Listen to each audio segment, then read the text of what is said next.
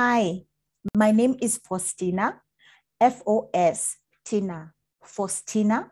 My last name is Mani, as in cash, but spelled M-A-N-I. I'm a champion for agricultural markets that favor Africa. Today, I would like to speak about a woman I greatly admire because of the work that she has done. She may not know of my existence, but I have been a great admirer of her work long before she ever became AGRA's president and the UN Secretary General's Special Envoy.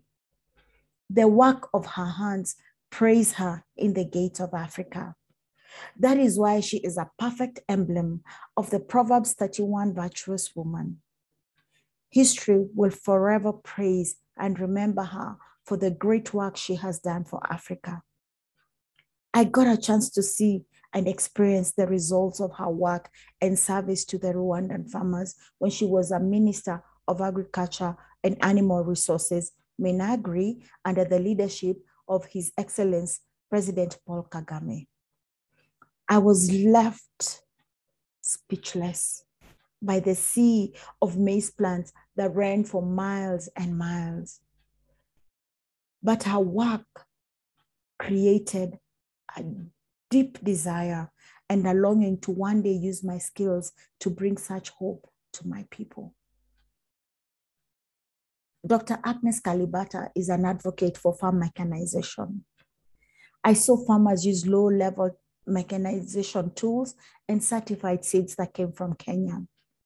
Such service I am yet to see in other ministers of agriculture. One where it is not about the position and title, but a commitment to using the resources that come with the position and the title in transforming the lives of farmers. The sense of achievement and fulfillment I saw in the eyes of those Rwandan farmers completely transformed my life to date. I'm still haunted by the sense of hope and expectation in their eyes as they asked me to help them find markets. Today, Rwanda farmers are not just feeding themselves, but exporting to other countries like Kenya, Uganda, and the last time I checked, to other parts of the world. Dr. Agnes Kalibata has done well for Africa. She helped her country move from food insecure to food secure. She excelled in her skills, and today she rightfully stands before kings and not ordinary men. Africa needs to celebrate this African queen. But before you raise a single eyebrow on me, I'm fully aware of the alliance of 16 African and German organizations that opposed her because of large-scale commercial farming and the use of certified seed over native seed. Their concerns are valid. However, it seemed odd to me that they would specifically target Dr. Kalibata out of a board of 13, then 14 members. Dr. Kalibata is an employee of AGRA. She earns her salary. Just like her opponents are employees of various organizations they work for. Her boss and employer is the AGRA board that constitutes of representatives from major industrial seed producers, agrochemicals companies, Bill and Melinda Gates Foundation, Unilever, Global Alliance for Improved Nutrition Gain, United States Agency for International Development, USAID, World Economic Forum, WEF, a former African president and prime minister. With such a large surrounding of power and financial muscle, the arrow could only be directed at Dr. Kalibata. I call it crab mentality mindset, a common African problem and the leading cause of why many African professions would rather walk away from Africa. The same way any employee must submit and adhere to their employer's mandate at their place of employment is the same way she has to, and she does, and she must. A great African transformational leader I truly respect and admire says it is important to honor and respect the work great men and women have done, regardless of what you think of them. He says, examine yourself to see if you have achieved what they have. Then, in much humility, find a way to bring change as you learn from them. Be careful not to attack that leader because you are still being developed as a leader. The same measure of attack you dish out will certainly come back to you multiplied in your pursuit for leadership.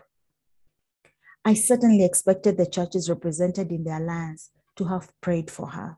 The Bible says all authority comes from God, and we must pray for those in leadership. History is full of stories of God mightily using both good and bad leaders. I cannot help but wonder how much more she can accomplish if all those institutions prayed for her success.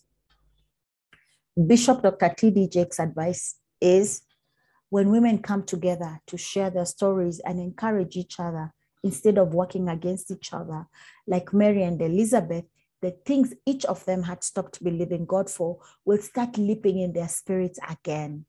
And like their unborn babies, the power of the Lord Jesus Christ will do a new thing in their lives. Agenda 2063, the Africa we want, is exactly that for all of us. It is the platform Africans must speak up and say exactly what they want. If we want to influence Dr. Kalibata's work, then we must stand up and speak not against her, but clearly, respectfully, and in honor, raise up the valid issues to the AGRA board. What she needs now are armor bearers who will rise up and hold her hands up and positively affect the agenda she is implementing. The donors and the funders are fully aware of their many failures and are losing much sleep about the money they have put in. If Africa will rise up and speak, I'm certain they will listen, especially if done respectfully and in order without tearing each other. I am not a seed breeder, nor an agrochemical expert. My knowledge and expertise lies in Africa's agricultural mass market, especially the bottom of the pyramid.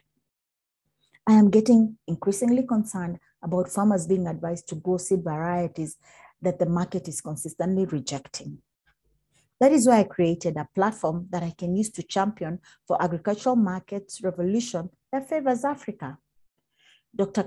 Agnes Kalibata is my inspiration of what an African woman can do for her people. So in honor of this mighty African queen of valor, Dr. Agnes Kalibata, and by God's grace, I'm humbled to launch Legacy 2063 by Faustina Mani to serve and to contribute to the great work Dr. Kalibata is doing. I will support her by speaking up where she cannot, because her success is my success and eventually Africa's success. This African Shiro is simply serving Africa to the best of her ability. And like all of us, she wants nothing but the very best Africa for her children and our great-grandchildren. Thank you and God bless you. Please subscribe to my YouTube channel. Thank you.